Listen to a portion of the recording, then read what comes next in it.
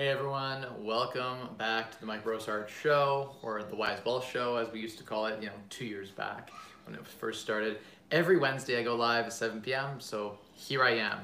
A couple of minutes tardy, I apologize, like 7:05, and that is because I was on a call with my property manager. We were discussing something so silly and so simple.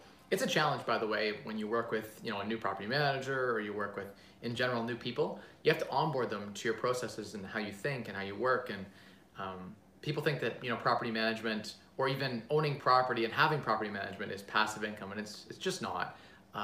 It's semi-passive at best, but it's nowhere near the level of passivity as, say, collecting dividends or say, geez, our power almost went out on that light bulb.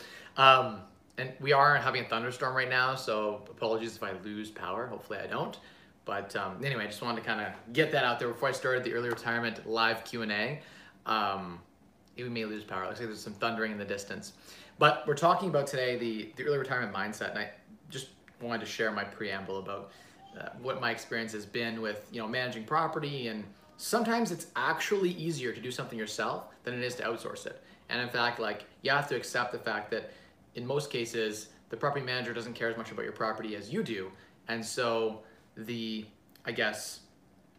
consequences of that are, if you could manage your property and there's $200 a month in maintenance, it might be $400 or $500. Milo, go. No. Bad dog. Hang on a sec, guys. Close this door. I got it. You know the dog. He loves to come out here and look at the squirrels. And there still are squirrels, believe it or not. Looks like the calm before the storm in the distance. I can see a large thunderstorm approaching. Hey everyone. Hey Trevor. How you doing? Hey Mr. Mikhail. William, how you doing? Rajesh. Momentum Academy. Shaylin. Seema. Ishi. Alex. Ellie. Good to see you guys all on. I appreciate you jumping in and smashing the like button. That means a lot to the algorithm, of course, and getting people the notification to join in. And I didn't really have a very colorful title today, so we'll see the kind of momentum that we get. But yeah, we're talking about just whatever questions you guys have. As always, every Wednesday I give the free updates or the free kind of coaching for you guys. So take advantage of that and ask me anything you want. But yeah, what's on my mind right now is just the frustrations of, people in general. People are generally incompetent, and so I'm feeling, I've had two instances, actually 3 instances today, where this lack of communication or just general misunderstanding has cost a bit of money. And so I guess my new mindset for this year, for 2020, has been to abandon the frugal piece of the early retirement mindset that I had before and adapt that my time frugality is more important than my money frugality. So for instance, there's a plumbing issue at one of the properties and it cost $400 to remediate this plumbing issue. I know of a plumber who would do it for $50, and the property manager didn't know. They were freaking out. They just called the most expensive company in town and just took it in the throat for whatever the price was and just got it done. So they got ripped off, right? Where I normally would manage that a lot cheaper and I would handle that situation better. They didn't understand, didn't know, right? So it was a training opportunity, but that's a $350 difference now. That's a training opportunity, right? Or whatever it is, a couple $100 difference. And so, yeah, it's just something I kind of wanted to share today. And for those people who are working towards financial independence, the laptop lifestyle, being able to just chill on your laptop here, and I have my laptop today, so if we need to do anything, I actually have it on. Usually I don't. Usually I have it unplugged, but today I actually happen to have it on. I was looking at some listings. As a realtor, I like to peruse, and I'm a realtor pretty much for myself, but I like to peruse the market daily and look at all the new listings. And so it's one of my routines or habits, so I can stay fresh on the market. Anything new that pops up in my area, typically it's 50, 60 houses pop up a day. I just take a look at all of them and kind of get a feel for where the market's moving. So the sentiment right now in London is crazy, crazy hot, as in things are going over ask again. There's a ton of heat. There's a lot of demand now that the market's starting to open up and that the lockdown's ending. So we're seeing a lot of heat and not enough listings to keep up with that. Further, I think the low interest rate environment, or the springtime, low interest rate promotion that a lot of lenders are pushing out there, while still being a bit more conservative in their lending approach, those that do qualify are having an opportunity to get really cheap debt, right? And so that's a catalyst, in a lot of ways, and that's something that's sort of pushing the market forward as things cool down and open up again to the market, we're seeing like a huge difference, right? As far as, how everything's, evolving. So that's what's up in the world. And if you're pursuing early retirement through real estate, just know that if you plan to manage it yourself, you're just self-employed, basically. If you're planning to have a manager in place, just know it's going to be more work than, say, a passive investing strategy like private lending. My end game will be always to have a real estate portfolio, but buying a real estate portfolio and then assuming out of it a much lower cash flow than I currently get. Like, I realized that paying a $40,000 a year, person versus paying a $100,000 a year person, you can get different results in your portfolio. And if you want to literally not be called and not be stressed at all, you have to pay the premium dollars, right?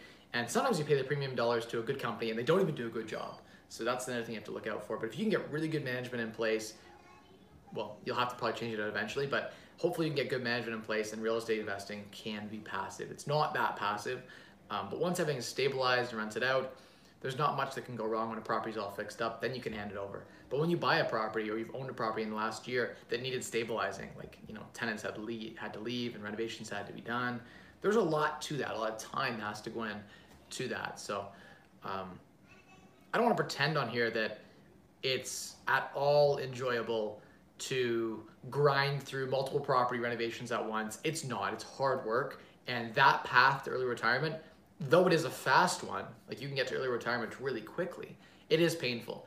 And post, retirement, having a real estate portfolio is, if you don't enjoy it, and part of, like, I kind of like part of it, so I can't say that I hate it entirely, but there are parts of it that I really dislike. Inefficiency is one of them. It eats me alive. And so it's a mindset shift that I have to have now. And it's crazy. I'm at a place or perspective now where I'm more Luxfire. And so it doesn't actually, like, that $253 difference on the plumbing, it doesn't actually matter, like, in the grand scheme of things. Instead of $1,000 in cash flow, I might have like $900 a month on the average for the year now, or something to that effect, right? It's a very minor overall. And so I have to keep that in perspective. And I have to realize that it doesn't really matter if my passive income is well into the six figures and it's way more than I need to live.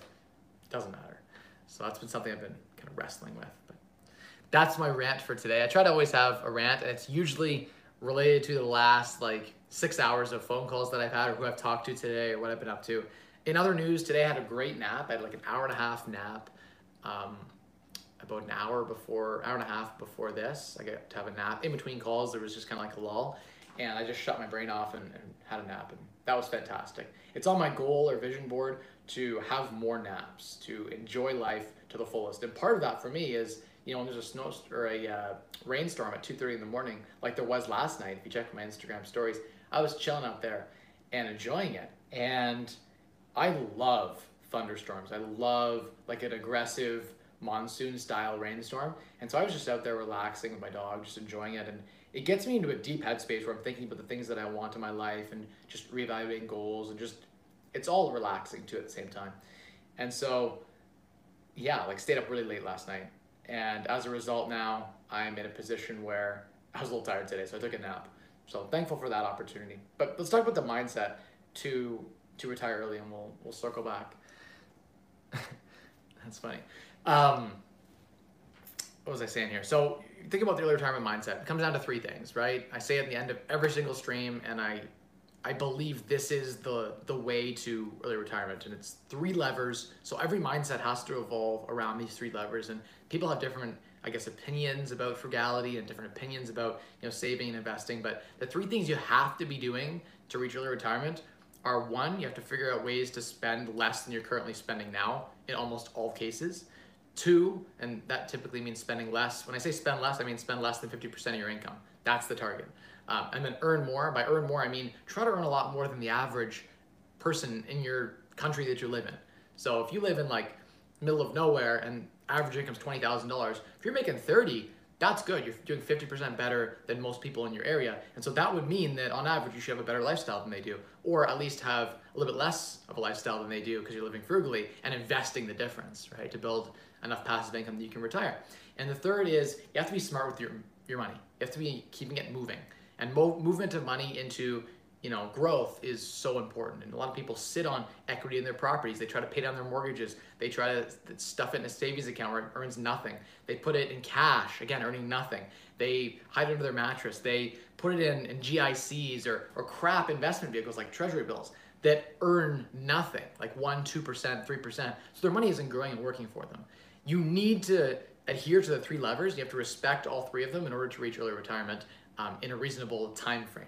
Right? Like even if you were really good at saving, you spent less than 50% of what you earned, and you were good at earning, let's say you earned 6 figures, right?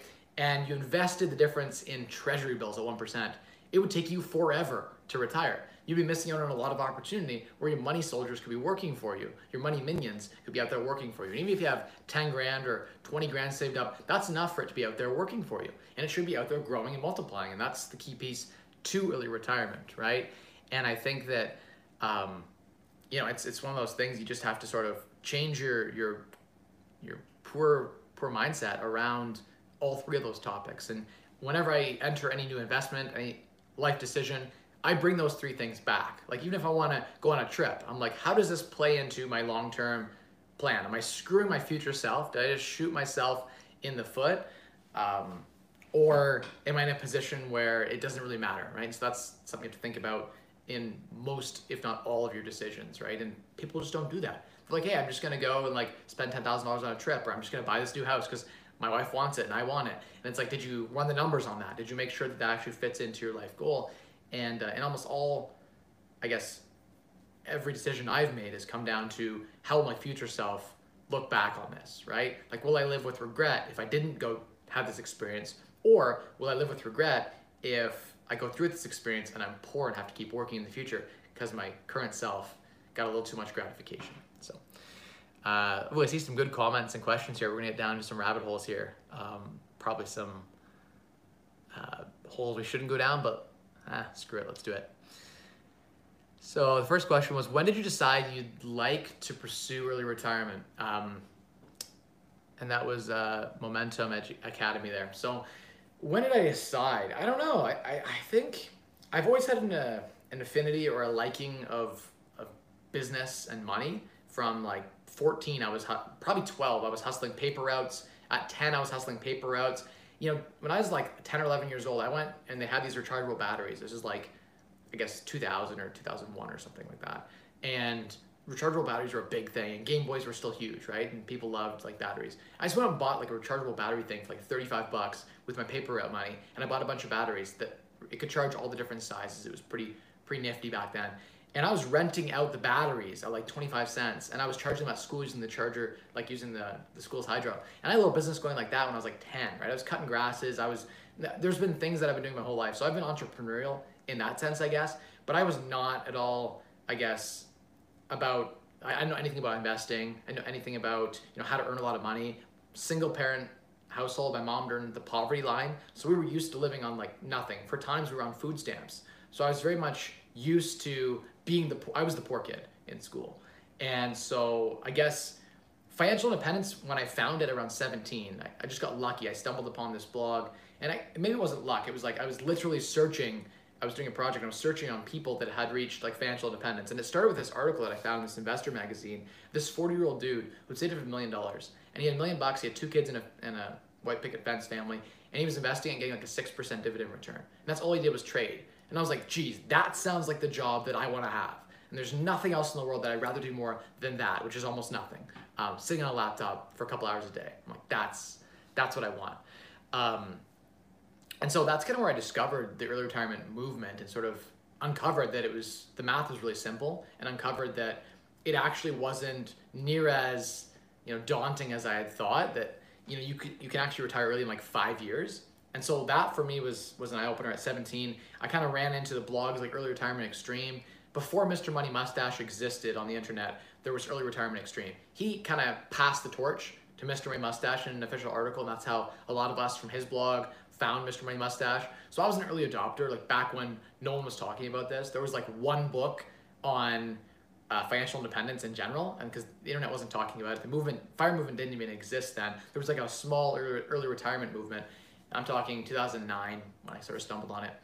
And, I remember there was like Your Money or Your Life. by Vicki Robbins, and that was a big one for me. And then Early Retirement Extreme. I don't know if I have, I don't know where the book is. It's not in this bookshelf, it's in a different bookshelf. But I would show you guys, I have a signed copy, and actually it's weird because I read it again more recently, and like I physically met one of my heroes, Jacob. My mindset has changed so much since 2010, 2009, that I read the book and I was like, geez, a lot of what I used to believe so wholeheartedly, I don't anymore. And so that was for me eye-opening more recently in 2019, late 2019, I reread the book and I'm like, I think I've lost my way with the Renaissance man movement and the, doing everything yourself if you can to save money. And now I'm like, I'll just earn more money, or I'll just use my passive income to pay for that inconvenience so I don't have to deal with it anymore. And so it's been an interesting, like, anecdotal shift that I've noticed. But yeah, I guess around 17 is the answer when I sort of discovered it. And by 18, I was full into it. I was in my dorm room at 17. I went to university at 17. I graduated at 21. So I guess I worked a full-time job while I was in school, and so that allowed me to save and get through school debt-free. I was gonna write a book, like how to get through school debt-free, and just never did.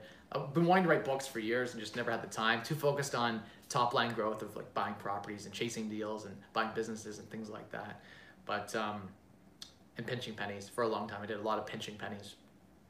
But yeah, I guess early retirement was super simple. I was like, geez, all I have to do is earn average income. The idea in that book was that you could earn an average income and then just be super frugal, and you can retire in like 5 years, right? So, yeah, that's the cool thing about it. Okay, so next question.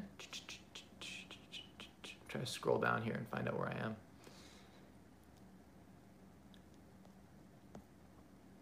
What's good?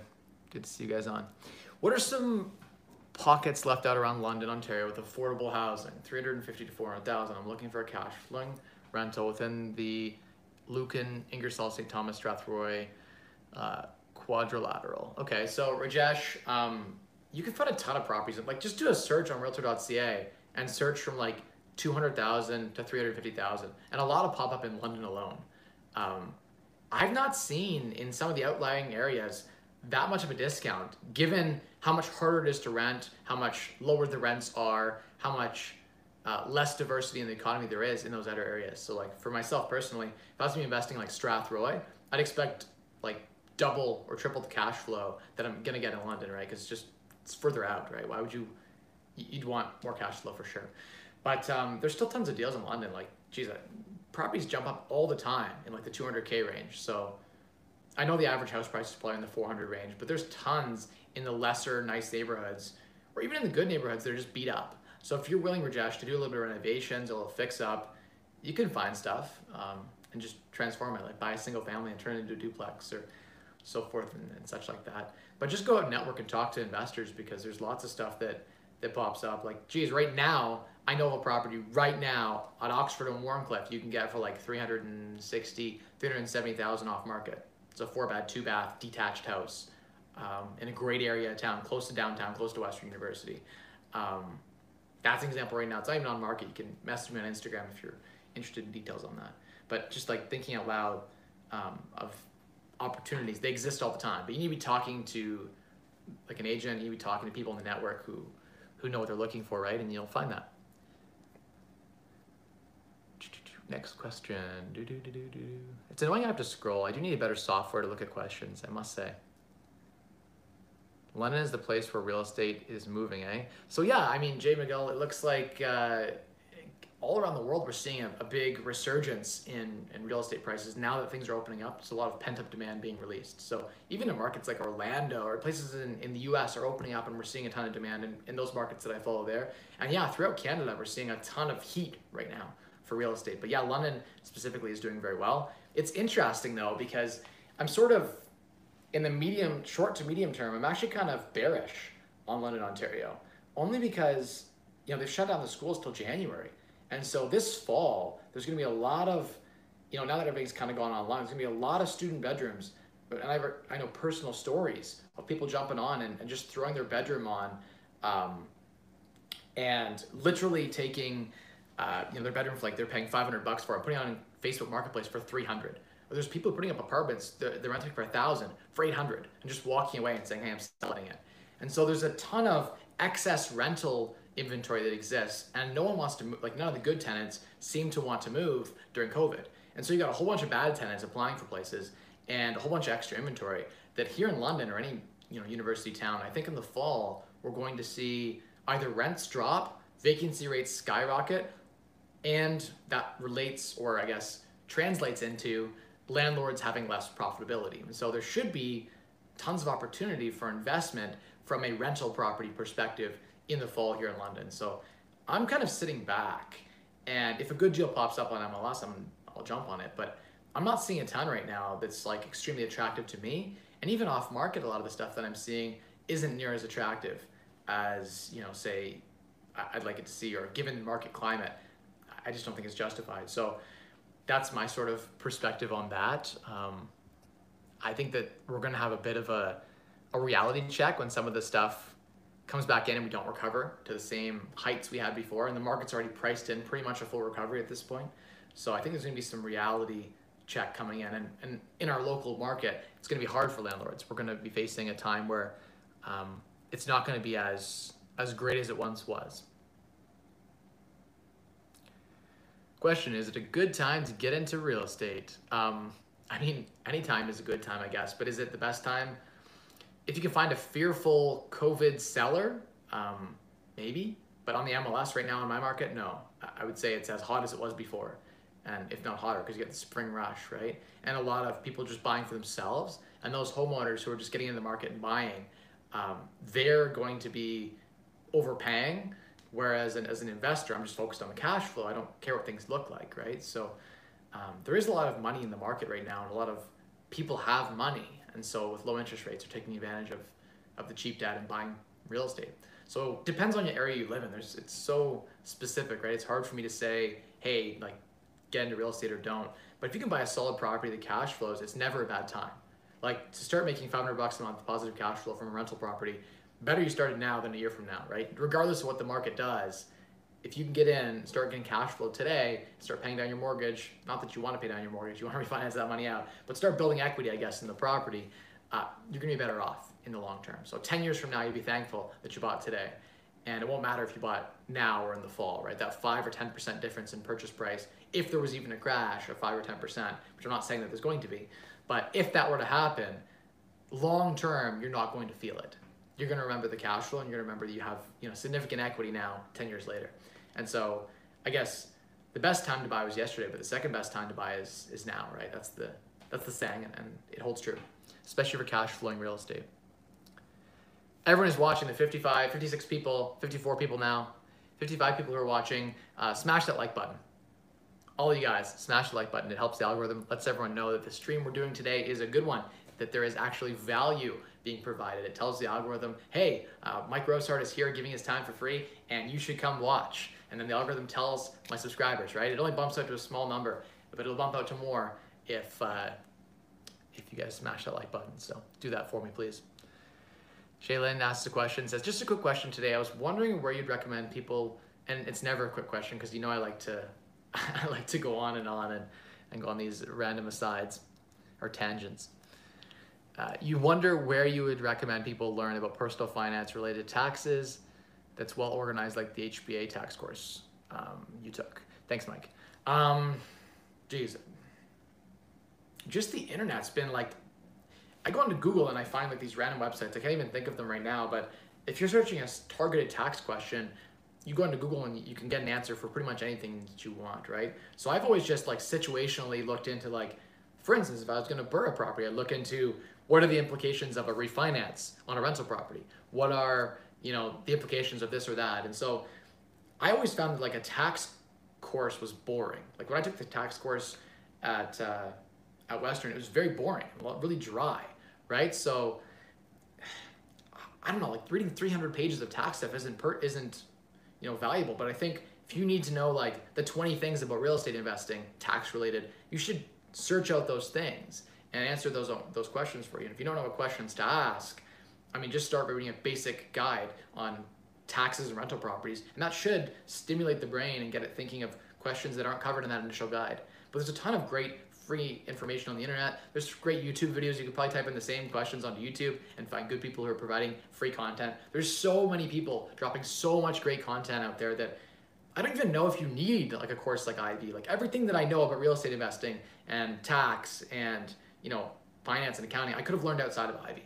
So yeah, I don't think you need to go to a program like that. I don't know if there is one that's, I mean, there's probably a dozen of them you could buy for like $1,000. Like probably a bunch of $1,000 courses you could go out there and buy, because everyone and their brother has a course, right? And you could probably buy that has like succinct Canadian, Ontario rental property taxes. And it would probably be better than what you're gonna learn in a general like Western or Ivy course, to be honest, because it's so targeted to what you're looking for. You can buy what you want to consume, or you can just find it for free with a bit more extra energy and effort. You can find the answers to pretty much anything. There's nothing that I haven't been able to find the answer online to, and there was like maybe 1 or 2 questions that were so nuanced that I couldn't find an answer on Google.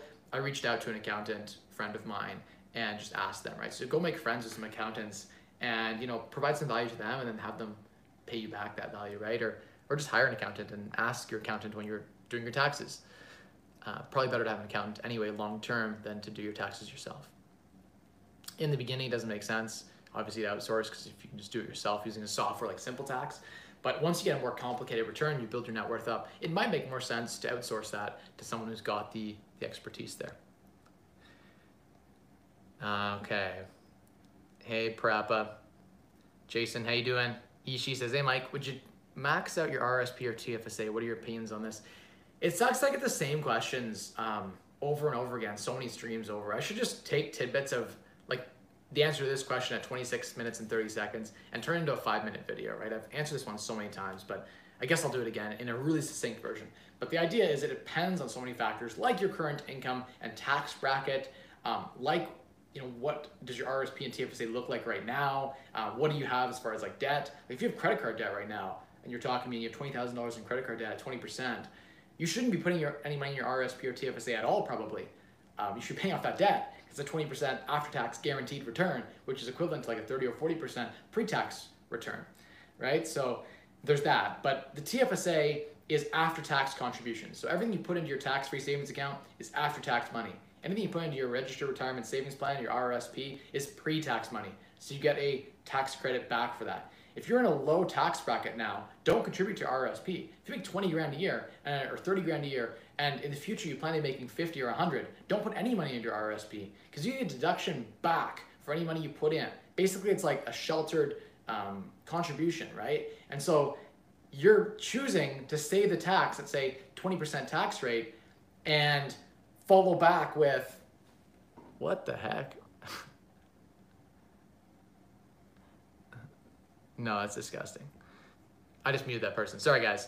What was I gonna say? So I lost my train of thought on that. Oh, RRSP, when you withdraw at a higher tax bracket, it actually could be not advantageous for you, right?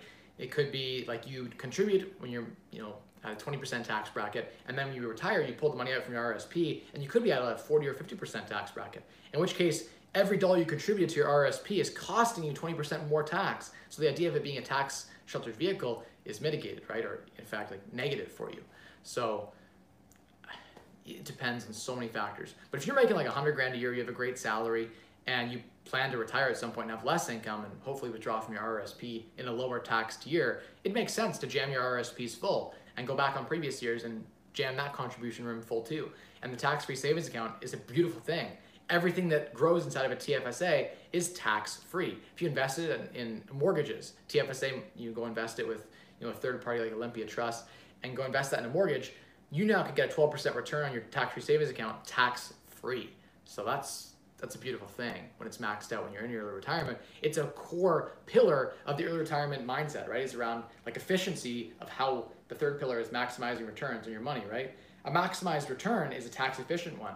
So sometimes an 8% tax-free return is the same as, you know, like a 12% pre-tax return. So not all returns are created equal. You have to be tax efficient. And a quick conversation with an accountant and a few YouTube videos, and you can watch like the ones that I did, where you can get, each person can earn $50,000 tax-free in Canada with Canadian eligible dividends. So a couple can bring in $100,000 a year in Canadian eligible dividends tax-free. effectively with the gross up tax credit, you pay no tax. That's $100,000 a year in income for the couple, no tax. On top of that, you have your TFSA. If you guys max that out over your whole life, you get a 500 grand in a TFSA by 40 years old or 50 years old, and you could each have that, both partners. So that could be $1 million in a tax-free savings account, also earning another 50 grand a year. So in theory, we could be retiring 10 years from now with 100,000 in dividend income, completely tax-free, and a tax-free savings account bringing another 50 grand or more, completely tax-free. That's 150 grand a year, completely tax-free. So jam the TFSA full if you can, after your RSP has been contributed to, because it's after-tax dollars and RSP is pre-tax dollars. But the idea being that long-term, they're gonna have to shut down this TFSA program. It is unsustainable. When a lot of us investors start here's how it works. So a tax-free savings account, you can contribute to it each and every year, but any growth inside of your TFSA increases the room inside of it. So if you have $100,000 in a tax, or I think the year, it's around 75,000 or 70,000 this year for the tax-free savings account. Now, if you've been investing that all these years since they created the program like over a decade ago, you'd be probably at 150,000 in your TFSA. If you just let that grow to $1 million over a 20, 30-year period and keep contributing to it, you'd have a room of $1 million in your TFSA. If you take that $1 million out, you can always put that million back in whenever you want. That room is forever increased. And that's a tax-free vehicle that they can't take away. They used to do this with insurance policies in the 80s before they regulated. And they realized that they were giving too much away to the wealthy and they weren't paying enough tax. So it's a tax saving you should take advantage of before the government reforms and gets rid of it. We already know, like, the conservative government increased it to 10,000 a year contribution room. The liberals, I think, brought it back down to like 5,500 because liberals and NDPs don't want people to be able to have tax-free. They want to tax the shit out of anyone who has any wealth so they can pay for all the social programs for the people who aren't working, right? It makes sense. But if you want to try to avoid tax, then you want to take advantage of those programs while they still exist, right? And the government almost never retracts something that they've allowed, right? Often they just say no more going forward. So anyway. Gonna go up here to the next question. Happy Wednesday. Next question is, what are some renovation contracting models? What are some tips and tricks regarding contracting for first-time buyer looking to house hack and rental hack by adding a basement suite? So Rajesh, if it's your first time, you've just got to get a lot of different opinions, and that's the most important piece that you can do, right? Maybe I could do it, like you can watch some videos right now on YouTube that would explain to you the process of construction. Like you watch like finishing a basement from start to finish. You get to see like the framing and the insulating and the boarding and the taping and the electrical rough-in, HVAC rough-in, plumbing rough-ins, when they go in, then when you board, then when you put floors down, or then when you paint, I guess, before you put the floors down, then you do the plumbing and electrical final finishes, etc. and so forth. So you can walk through that process online on YouTube pretty easily to learn. It's also like available online if you knew what questions to ask. You could find the answer to pretty much anything you want. But I guess from a pricing perspective, just bring in 3 contractors and get their different quotes, right? Or even subcontract parts of it out. And might bring in a plumber who's independent from the framer, and the plumber might be able to tell you if the framer's done a good enough job, right? The electrician's gonna tell you for sure if the framer messed something up and made it hard for their life, right?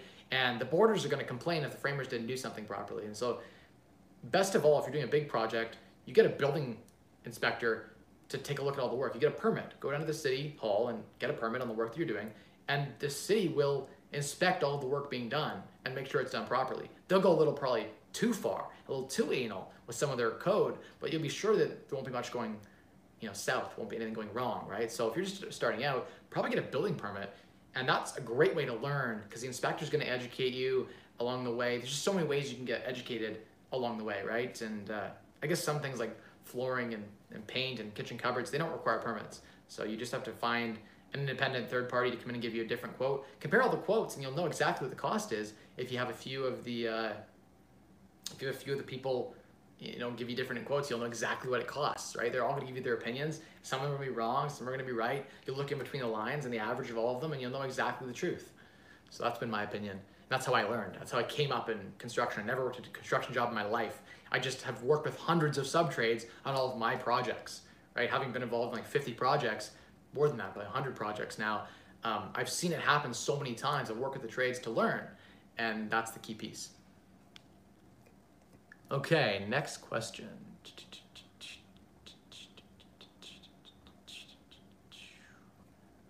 No, we did that question. Okay, found my spot again. Scrolled. Natalie, how you doing? Thank you for the comment. Tara says, what is the best place to get a multifamily funding for a 5-plex on a 2 to 5 year mortgage? That depends, Tara, on your personal circumstances. You could go A-lender commercial financing. You go A-lender residential financing. RBC does up to 6 units as a residential mortgage. The other big banks go up to 4-plex as a residential mortgage. Desjardins does up to 7 units as a residential mortgage, meaning like 2.5% residential mortgage, 80% loan to value, 20% down. But there are also tons of commercial lenders, and all the big banks have commercial division too that will do like 25% down. The credit unions are a great place to go where you get 25, 30% down. So there's lots of places you can get financing. It just depends on your situation, right? If you're like a high earner with a great credit score, it should be a cakewalk. But if you don't have like great income you can prove, not T4 income, like you're self-employed, and maybe you only have a year of self-employed, then it gets a bit more tricky. You need a really good lender to do that. Someone I like, who I've been just starting to use, is Lend City. Take a look at those guys. They're great. They're with Dominion Lending. And they've been, from what I see, they seem to be a really good lender, and they know how to get people to 50. I want to do a video just on them, and they're not even paying me to do anything. I just want to call it out because I think that they're a good lender people should be looking at. But they can go, they have lenders that will do from 0 to 5, 5 to 10 properties, 10 to 20 properties, and then up to 50 properties. So you can just like buy in your own name up to 50 properties, right? And so that's something that like was like, oh wow, I had a conversation with the lender, and they're like, yeah, we have a guy who's got like 96 properties. He keeps buying more. He just goes to a commercial lender who looks for that, right? And is okay with that. So there's no real limit. There's no real ceiling to how many you can buy unless you're dealing with the wrong lender. So you're going to the bank and talking to a person there who doesn't know anything, who doesn't specialize in that type of, class of investing, right? But I've used them once and they seem pretty good. I've used Ali Jamal's pretty good in London too. I've used him for a couple of properties. I haven't used him a lot for commercial, but I hear he has a good thing going on for commercial there. Also, RBC to throw out. They've been pretty good as far as their commercial side is pretty good. The residential side didn't have good success at all. Bank of Montreal has been terrible to deal with.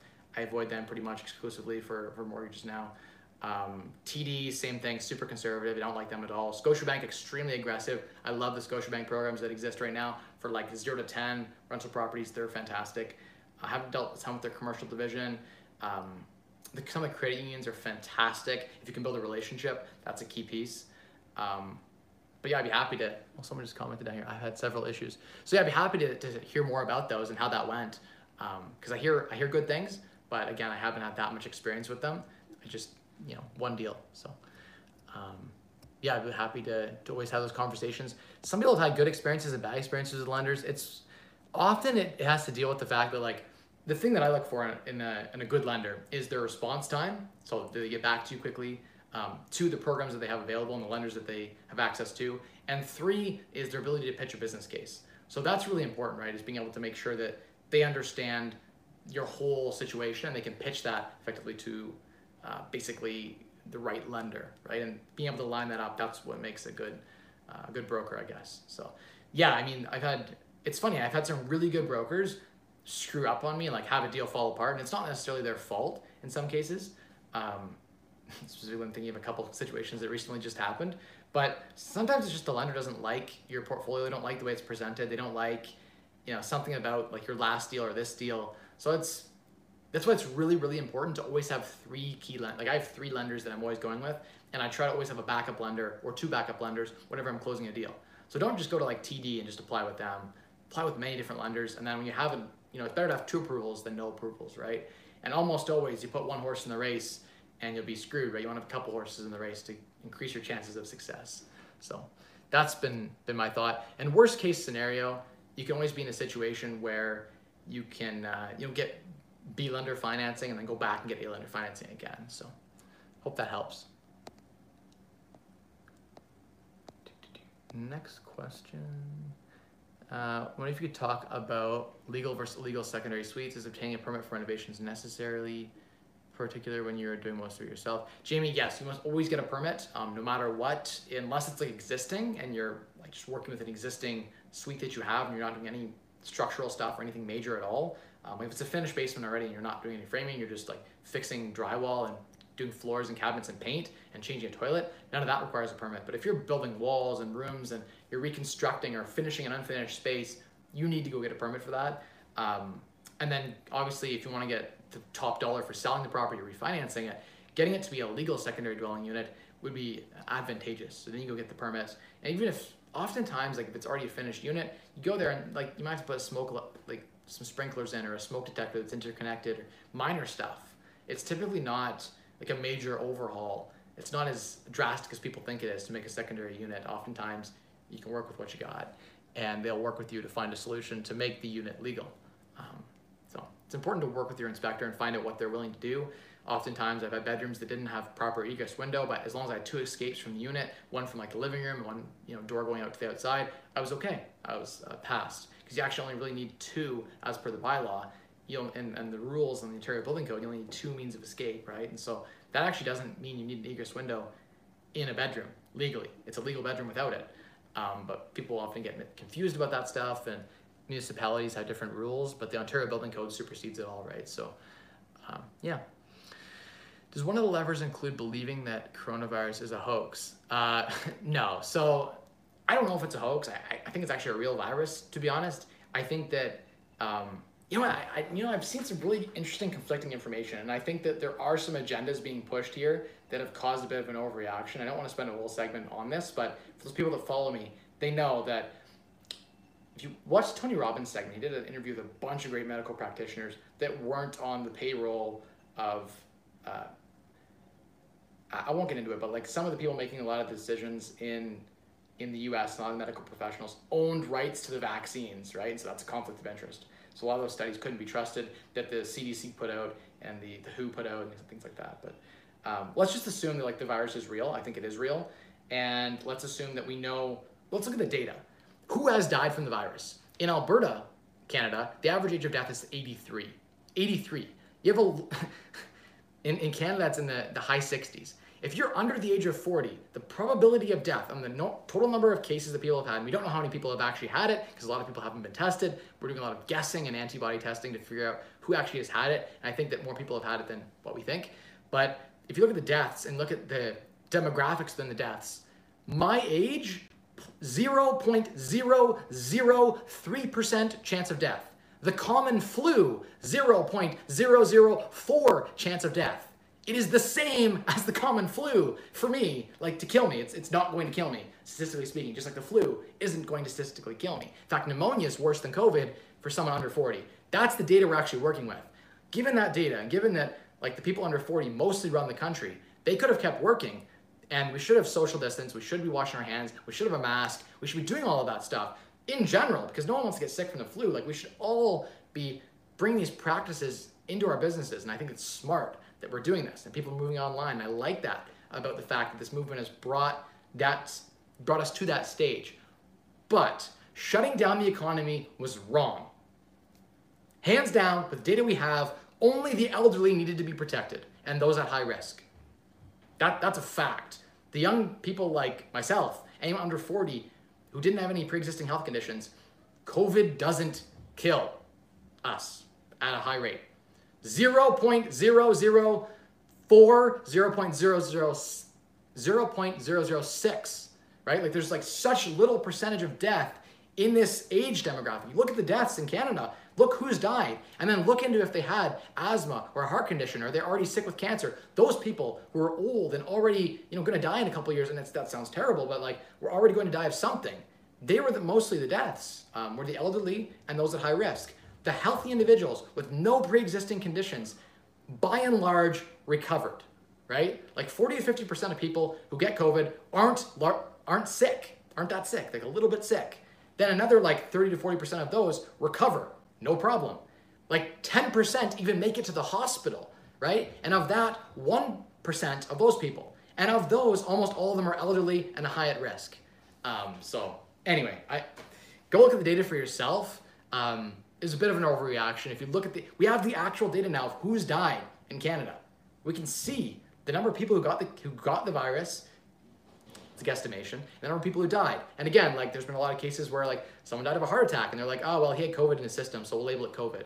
And there's been a lot of that too, but like I don't want to get down that I guess like conspiracy rabbit hole. Let's assume that all the deaths are real and that who cares? Like the Canadian government was actually giving hospitals almost double the funding if they died of COVID. So they had an incentive to overrepresent the number of deaths. But let's forget the fact that the incentives are stacked to overrepresent. Let's forget the fact that there's thousands of doctors and MDs who are coming out with their side of the story, I guess, or what they're seeing in the field, right? And I think we didn't have the data we have today, right? We didn't know what was going to happen. And so it was better to be conservative and safe and shut the economy down. But in hindsight, with the data that we have, we don't need to be near as fearful as we were. Fear was at an all-time high, and I think that was unnecessary, the amount of fear that was existing out there.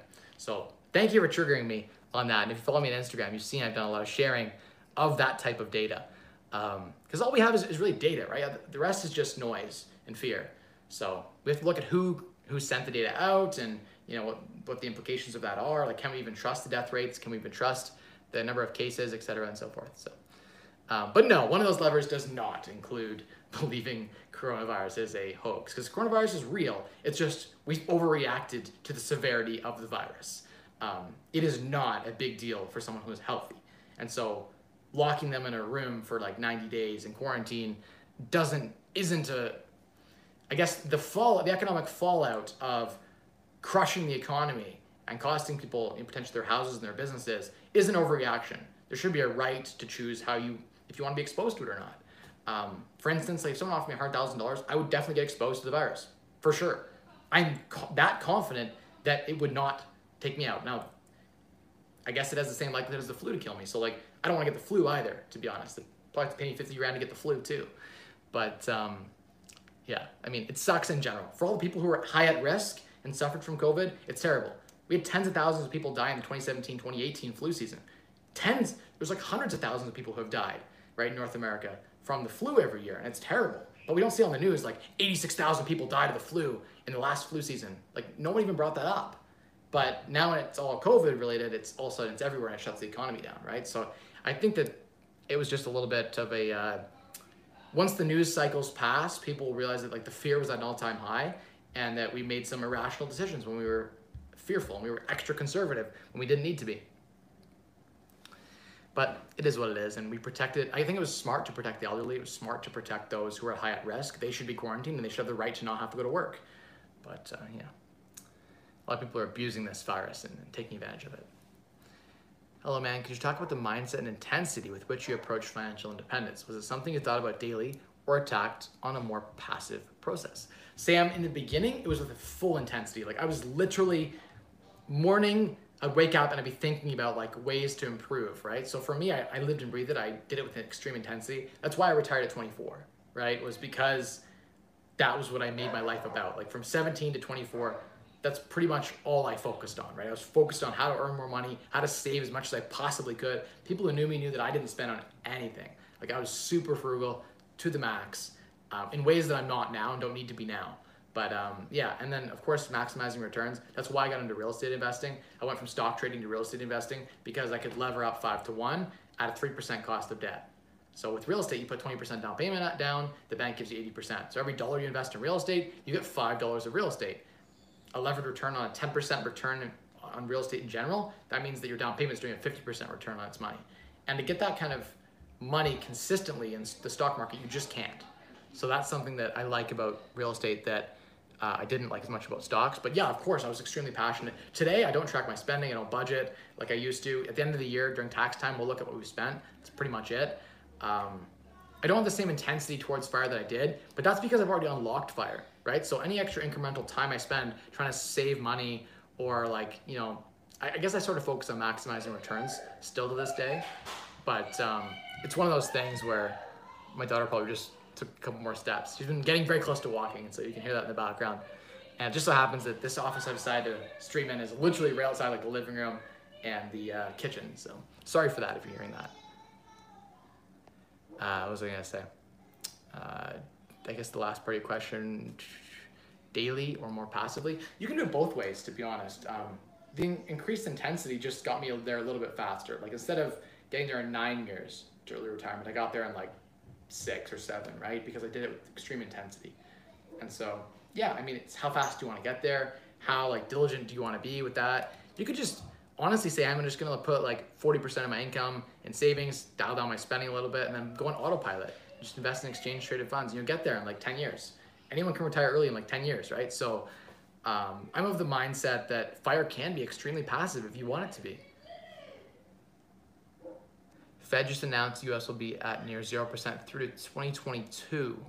What a freaking joke. Yeah, but the Fed could also adjust their expectations on that. We could see that if the market recovers in a big way, by the way, the first thing that means is that means we're not recovering till 2022, right? Interest rates are only low when the economy is depressed and they need to stimulate the economy. The lower the interest rates go, the more that people want to borrow, right? The more incentive there is for people to go borrow money and spend in the economy, and for investors to borrow and hire people, right? So that's actually a bad sign.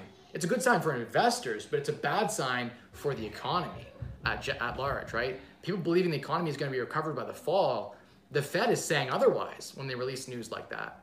So keep that in mind in your investing strategy, is that the governments of the world currently, and maybe they're just saying 2022 to keep investor confidence high, to, like, if I was going to be investing and I thought, you know, for the next 2 years interest rates are going to be super low, that would make me more bullish to want to invest, right? So they're pumping money into the economy, they're pumping all of this in, and it's at a point where yeah, I think that, like, it might be a bit artificial, to be honest, but it is what it is.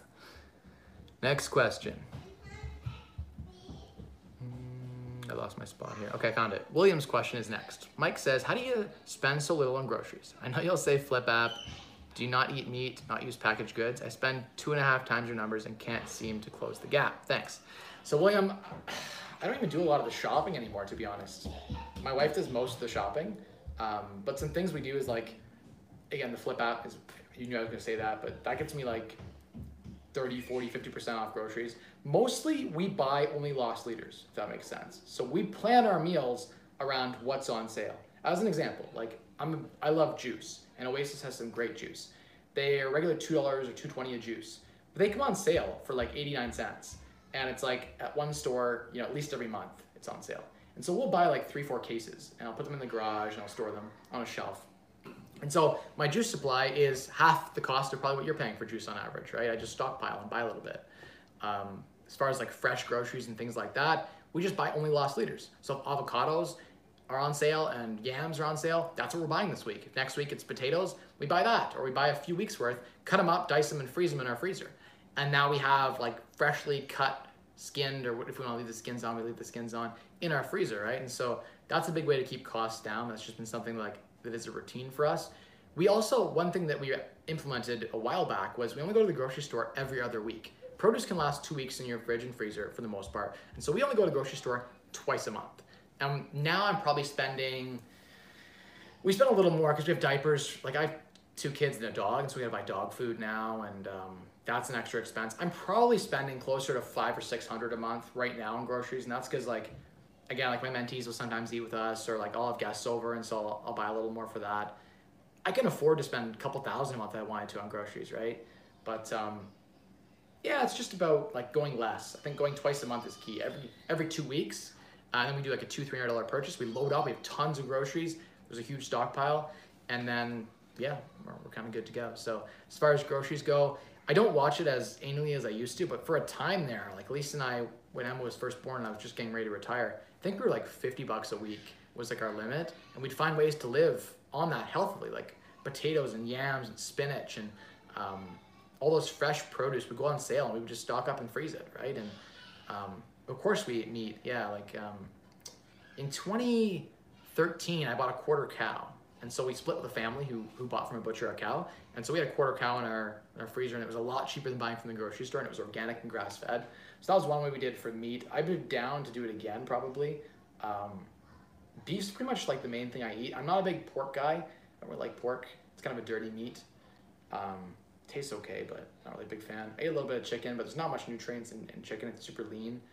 But beef is primarily what we eat as far as meat goes, and fish. Like, I like a lot of salmon and things like that. You guys know, follow my stories. You know, I'm a big sushi guy, right? So we don't eat a ton of sushi from home these days, but especially since what happened with the any Pacific fish is highly radioactive right now because of what happened in Japan, right? And I try to buy Atlantic if I can, just because it's a bit healthier.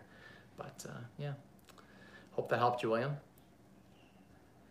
Yishi says, interest rates are really low right now. I'm looking for long-term buy and hold. Would you lock in at a 5-year fixed rate at the moment, or a 5-year variable with a lower rate? So I think interest rates are as low as they're going to get. Now, it could get worse, but I feel like rates aren't going much lower. That said, the Fed has announced things like 0% until 2022. So there's no sentiment in the market that right now rates are going to go up.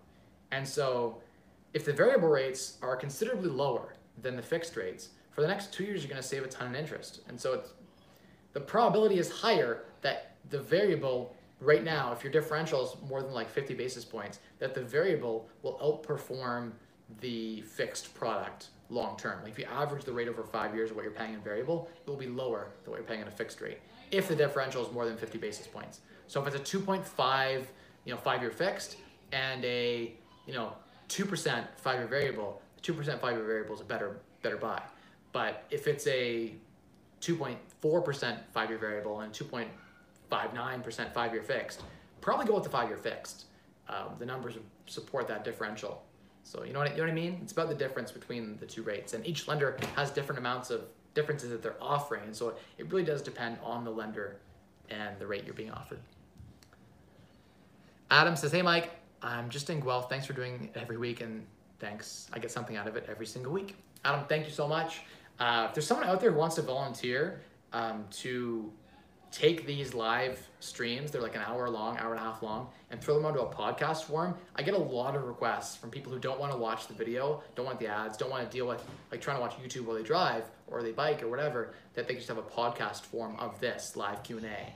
I want to do that. So I don't want to do the work to upload it and to download it. Like I guess you have to download it off YouTube and then upload that, which sounds like a bit of a pain, but for like the amount of time it could be done.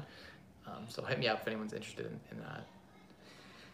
Mike, do you think life insurance has any value? Do you hit a number where it just doesn't make sense? Have a term policy for $200 a year and trying to decide if I should cancel it? So William, it really does depend. I think if you're lean fire, you probably don't need it. But if you're Lux fire, as in you plan to be in a higher tax bracket for a longer period of time, the higher tax bracket justifies the warrants the need for universal life or whole life insurance because it's tax-free deferred investing. And so after your TFSA is maxed out and your RSP is maxed out, and you've maxed out your tax-efficient vehicles, it makes sense to look to the next tax-efficient vehicle, which is whole life insurance or universal life insurance. And so it can make sense to invest within a policy, especially if you can borrow the money back.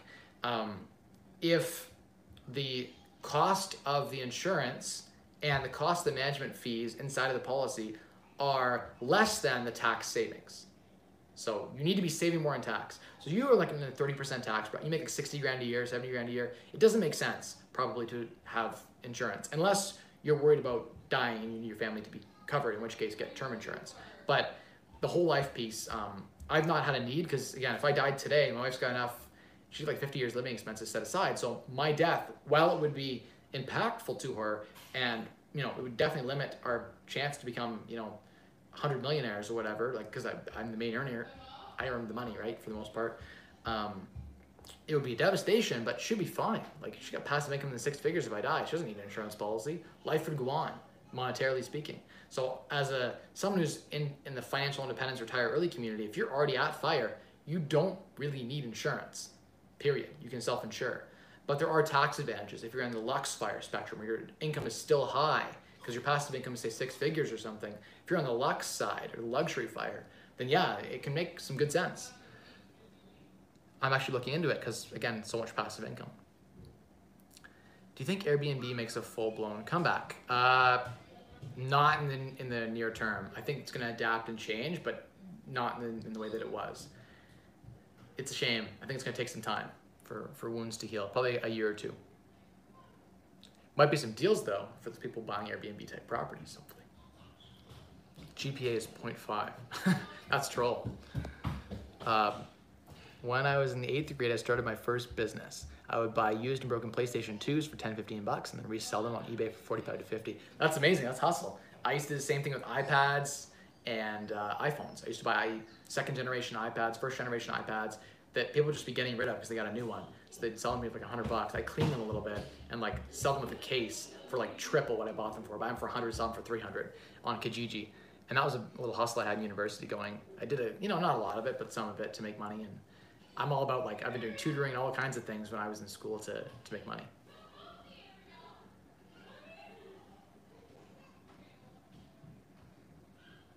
I don't know who that person is, Storm Chaser. I'm not even sure I understand that question about this Goldman who served the U.S. military. Next question is, do you think it would be smart to invest in stocks and index funds for the next 6 months to a year? I'm not looking to buy my second property until then. How to save? I'm actually a bit leery investing in stocks right now because we saw companies like Boeing trading at $96 a share, currently trading at like $200 and something a share right now, from the low point a month and a half ago. We saw bank stocks selling at like $35 a share, now at like $55 a share. So there's been almost a full recovery from what happened with COVID, and the market is not fully recovered. We are significantly worse than we were in January, February. Like, unemployment data is bad. GDP is bad. Companies are shut down. The economy is not good. Stimulus, federal stimulus and low interest rates are artificially propping up a lot of these companies. And so I think that now is probably not a great time to invest in stocks. If like you're planning to exit in the fall, I think there might be a bit of a dead cat bounce right now going on. And we might have a second low. I don't know, I'm just speculating. But if you're planning to hold long term, doesn't matter when you buy, because 10 years from now will be better than it was now. So long term, buy stocks. Short term, probably not a good time to buy stocks. Unless you're hand-picking stocks and you're cognizant of that. By the way, 2 months ago, I was like all for loading up on stocks. Next question, just graduated. Should I focus on paying off my OSAP of $30K before investing? Probably not, because it's interest-free, especially if you're getting like, yeah, if you're able to get the interest-free OSAP, then just keep it going. Ontario student loan program. The trolls are out tonight, it's true. Austin, how you doing? Is it ethical to own stocks and be a landlord? Why would it not be ethical to own stocks and be a landlord? I think yes, very much so. We could go deep on that, but we're already 62 minutes in. I don't want a 20-minute tangent here about the ethics of investing and driving an economy forward. I think if you're investing in the local economy, you're providing jobs for people, right? And so, I'm not gonna get into it, but yes, I think it's ethical for sure. It's unethical to not pay your rent. That's unethical. Hey Mike, Juan here from Sarnia. I'm curious and would like to know your vision for your YouTube channel. Juan, that's a good question. I don't have a vision. It's not been on my priority list of things that I'm trying to do this year. So growing the channel has not been a priority. I have been doing the weekly streams because I want to stay consistent with you guys. I made a promise that I would go live every single Wednesday, and I've done that for almost 2 years now. So from a consistency perspective, continue to deliver value. I thought about setting up my camera as an alternate perspective and using tidbits, like good questions you guys ask and good answers that I have, posting like a 7 or 8 minute video with a quick intro that I'll film as an individual bite-sized video. So definitely have thought about doing that. So yeah, I mean, I could do that. I'm planning to also build like a studio outside. And so when I invest in that studio, I'll have, more of an incentive to want to justify the cost of the studio. And so I'll probably want to do more videos. So stay tuned for that in the fall. But right now I've just been focused on buying some real estate and finishing up and tying up a lot of loose ends that I had with properties that I already had committed to. Like I bought a lot of properties last year that needed fixing up and stabilizing. And so I've been just dealing with a lot of that too. And yeah, I've not made YouTube a focus. That's not to say that I won't gear it up again and go hard. I probably will. I've been coasting a lot since last year. I haven't done anything in 2020 as far as like released videos other than the weekly streams. And so I'd like to get a podcast going where we utilize this content. And I think it makes sense to utilize, the camera equipment that I have and all that stuff. It's just sitting there depreciating. So the vision for the YouTube channel would be to get big enough that, I guess I don't really have a goal for it, but I guess get big enough that I have a bigger impact on the world, right? And there's no target in mind really. I'd once thought of like 100,000 subscribers as like the goal, and I guess I'm a quarter of the way there, and that's kind of cool. I'm almost 25,000 subs, so I'm super thankful for that opportunity to help you guys and to continue to do that. Am I gonna make videos that are clickbaity or like just trashy content? No. No, I like to just throw out sincere value. I've had the YouTube channel, believe it or not, cause more damage than good. Hey guys, I see you guys, don't worry. I'm coming. Okay, go ahead. I can like hide her from the camera. All right guys, we're gonna do the lightning standing round. My wife doesn't want her on camera, if at all possible. My daughter has to put all her stuff away in the bookshelf there. This is why I need a studio. It's time. I could also stream. I have just like an open couple bedrooms in the basement, but it's just so much of a pain to set up down there. Can you fire ethically? Yes. I guess that's like a socialist mindset. I don't think it's unethical to. I guess your argument would be that it's unethical to have more resources than someone else, but I think that it's unethical for someone to work harder than someone else and have the same. That would be unfair. Thank you, Emma. Wow, that's a nice picture you drew me. My daughter drew me a nice picture. All right, will you close the doors, or are we just gonna have a little fun in here? It's 8:11, so. Okay, so you're telling me just to end the stream even though I'm midway through? Yep. Well, that's what it is, guys. The wife's always been there along the way to rein me in, you know? I'm like, oh, let's buy another property. She's like, oh, maybe not. Okay, guys, I'm gonna have to wrap this up. I'll go wireless and I'll walk.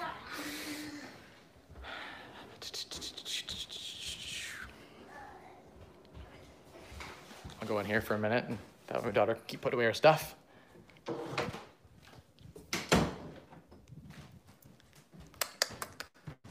I'll go in the bathroom. Nice and quiet. There's 2 layers of. Gotta go through my whole bedroom, go through my whole kitchen to get to here. If you're watching the replay on this, I appreciate it. So I guess this is invaluable information every Wednesday. D How To says, thank you, appreciate that. Can you fire ethically? Yes, I think that it's unethical it's unfair more than anything else for someone to, I wonder if I can set this tripod up here.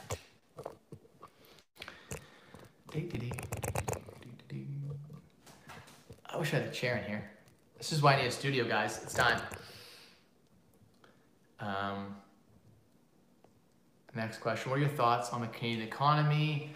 Also, about online universities and London real estate, if less students are physically attending and less demand on student rentals. I think it's going to impact all the rentals, so I stand firm on my approach with that. I think that London student rentals are going to be affected negatively. Good. Hey Mike, do you know how HST works when you add a unit to a property? When you add a basement apartment, do you need to pay HST on the new supply? Does CRA really track all this stuff? So Anthony, if it's residential real estate, it's HST exempt. So only commercial real estate has an HST component in it. So yeah, if it's commercial real estate, there's a component.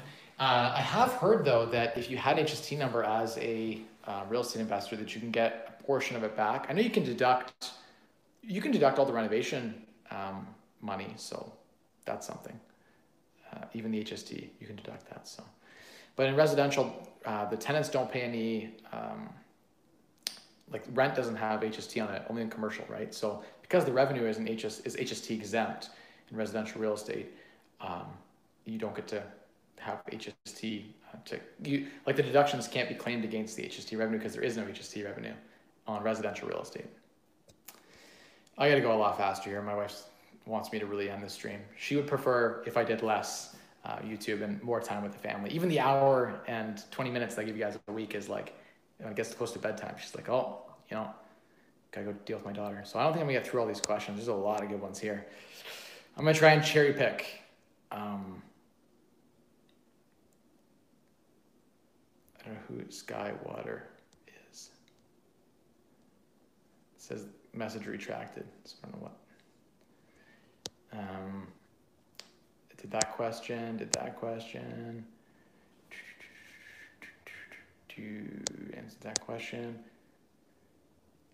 Yeah, Trevor, I do want to get my website up and going again and then put up some of those free tools for you guys to use. So Trevor, I'll try to get that up for you. Bill, appreciate you stepping in. Appreciate you guys stepping in. When there's trolls in the comments, I don't see the comments. I appreciate you guys jumping in and defending me on that. That's appreciated. Next question. Hi, Mike. It's a pleasure to have you in my life. I'm originally from Ethiopia, but living in Brampton. That's awesome. Thank you. Appreciate that. If there are no deals on the market, what approach do you take? For example, do you wait for a deal and throw out lowball offers? Seems like all the duplexes are overpriced in my market and there's low inventory. Alex, yeah, I either make a deal or I wait for a deal to happen. I don't compromise my values ever. So I will never buy a property that doesn't meet metrics or that I can't make meet metrics just because there's no deals. I just wait on the sidelines. Just so happens that when I go digging for private deals, I tend to find the best deals even in a good market. So just look harder or wait. Patience is a virtue, they say.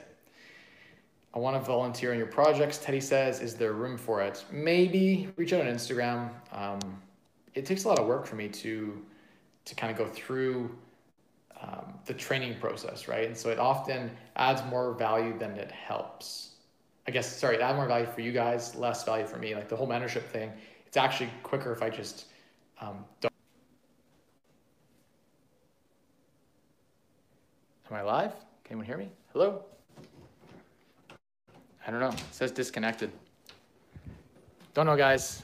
Don't know what's going on here. I don't know if I'm going to be able to. Sorry, my house is a mess. I don't want to walk around right now. It's not a good time, but. Oh, okay. You can hear me now? Turn on some lights here. There's some lights. Maybe we'll sit at the kitchen. Oh, my kitchen's a mess, guys. Sorry. This is not. I was not prepared for live stream here. I think I'm closer to the router here, so maybe it'll be better. Sorry, I didn't plan this out really, but yeah, I guess we'll do the cooking show. My wife's almost ready for my story time. She's doing hers first, so we gotta hurry, guys. Is this a place for reasonable discussion? Of course, of course. Am I gonna give you my opinion? Hell yeah, unfiltered. Hi, Mike. Do you place each property under their own LLC? No, I don't. It's too expensive, and I did a video on that a while ago about why I don't. Every 10 or 15, you should set up a new LLC just for like protective purposes. But in the beginning, your first 10 or 20 properties can be held in your personal name. There's no reason to incorporate for most people unless you're in the max tax bracket. How much interest rate do you charge? Go to ratesby.com to find rates. Sorry, my dongle's all screwed up here. Oh, I gotta fix it. It's got 3 legs and one of the legs is unbalanced. So let's see if I can. Guys, whatever. We put money away, no credit card. Jess says we have 3 kids, but because my spouse is doing their PhD at UWO, our research grants aren't recognized by the banks and lenders. Is there a way to get in the market? Interesting. You know, when I got my first mortgage at 19, about our first property, they counted my scholarship income and my bursary income as income. I also worked a job at the same time, and so did my wife, but we had like maybe 50,000 together, and we were able to squeeze out a mortgage. They took a chance on us, and so, yeah. I mean, it's one of those things where you got to find the right lender who's willing to work with what you have. There probably is a way to get into a deal. You just might have to go to an alternative lender, and not like the big banks, Jess. But follow along on Instagram. We can have a chat on that or something. Zareen says, "Hi, Mike. Hello." So I was asking the question about IBC, infinite banking concept, utilizing a whole life dividend policy to build capital and borrowing against it to buy rental properties. Yeah, I have heard of that. I'm actually working with private banking right now to do that. The same is true with stocks. You can borrow back 70% loan to value on a stock portfolio with most of the big private bankers. And so that's a cool concept you can do as well. Yeah, so definitely take advantage of that if you're in the top tax bracket, like I mentioned.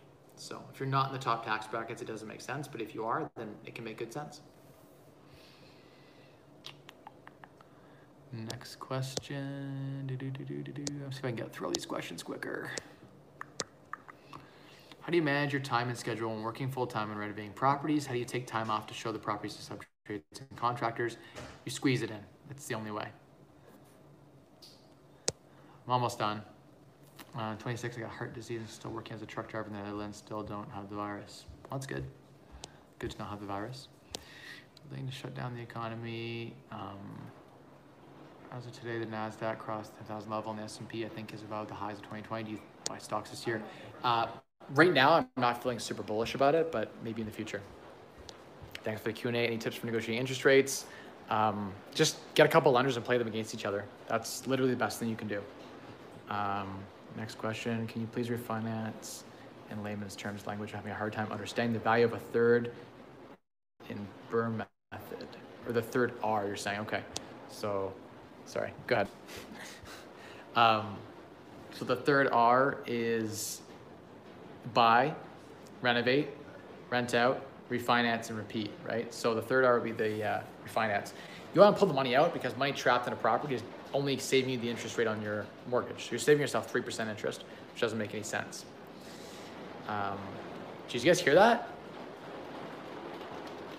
Do you hear it through the skylight? You can just hear how hard the rain's coming down. Okay, next question. Would you do Mike Snowball not using student rental but through regular rentals? Yeah, you can do it. You can do the Burr Snowball with any type of property. It doesn't have to be. A bunch of my properties weren't student rentals actually, so it doesn't have to be student rental. Oh, people can hear me. They're back. Good evening, sir. 3 to 5, trying to care of myself. Do you recommend I go with heat steaming? Okay, so with bed bugs, you gotta get rid of all your furniture or heat treat it all, and you definitely gotta get a steamer to deal with that. I've dealt with that on a couple of rental properties along the way, and dealt with like pest control companies teaching me how to deal with that. Almost always, the most important thing is to get all the stuff out of the unit because they'll hide in every nook and cranny. And you can buy a steamer from like $250 on Amazon. I have one that when I buy used furniture, I steam the hell out of every nook and cranny to ensure that it's bed bug free. That's one of the ways you bring it in. Also going to people's houses who have it. But yeah, you can treat for it. The dryer is a great place to clean clothes and clean things like that. Put it in the dryer for 45 minutes, it's killed. Another thing is on a hot day, load up a truck, like a cube van, load it up on a hot day, leave it for 24 hours. If it can reach above 100 Fahrenheit for a consistent period of more than 3 hours, all the bed bugs in it die. So 120, sorry, my wife says. Thank you for the fact check on that. So go rent like a cube van for like $40 from U-Haul or from Home Depot and put all the furniture in there, and on a hot summer day, you could be able to get rid of all the bed bugs. I mean, you still have to treat the unit too, but it's hard not to attach emotion. 100%, it's true. There's a bit of emotion. Are government bonds worth it? No, I don't think so. Can you do a video on international buyers buying in Canada? Fire Junkie, sure I could. Are you getting a Tesla anytime soon? Leventhal, it's on the list of things. It's just not been a priority for right now. Your bathroom is hella good lighting. Thank you, Phil. Appreciate that. Yeah, I'm blessed. It's a mess. It's a hell of a mess right now, but kind of see our kitchen. Super thankful. Like when this is cleaned out, I'm super thankful. We renovated this. Like I did all this, so I'm proud of my handiwork here, guys. And see that? See my kitchen. But anyway, I gotta let you guys go. My wife, I'm supposed to leave 15 minutes ago, and she's super tolerant right now of me going long on the stream. So anyway, thank you all for watching so much. And she's in the room like right over here. So I gotta go. When they walk by, you guys are gonna see them again. She doesn't like my daughter to be on YouTube. So thank you all so much for watching. I'll see you next week. As always, the secret to unlocking wealth through you, 3 levers. Spend less, earn more, and maximize returns. Bye, everyone. Have a good Wednesday, and I'll see you next Wednesday. If you're watching the replay, jump in those damn comments and tell me thank you for spending my time doing this. It means a lot. If you just jump in there and say you watched it, I know that you watched it. And yeah, I'll see you on Instagram on the daily at Mike Rosehart. Bye, everyone.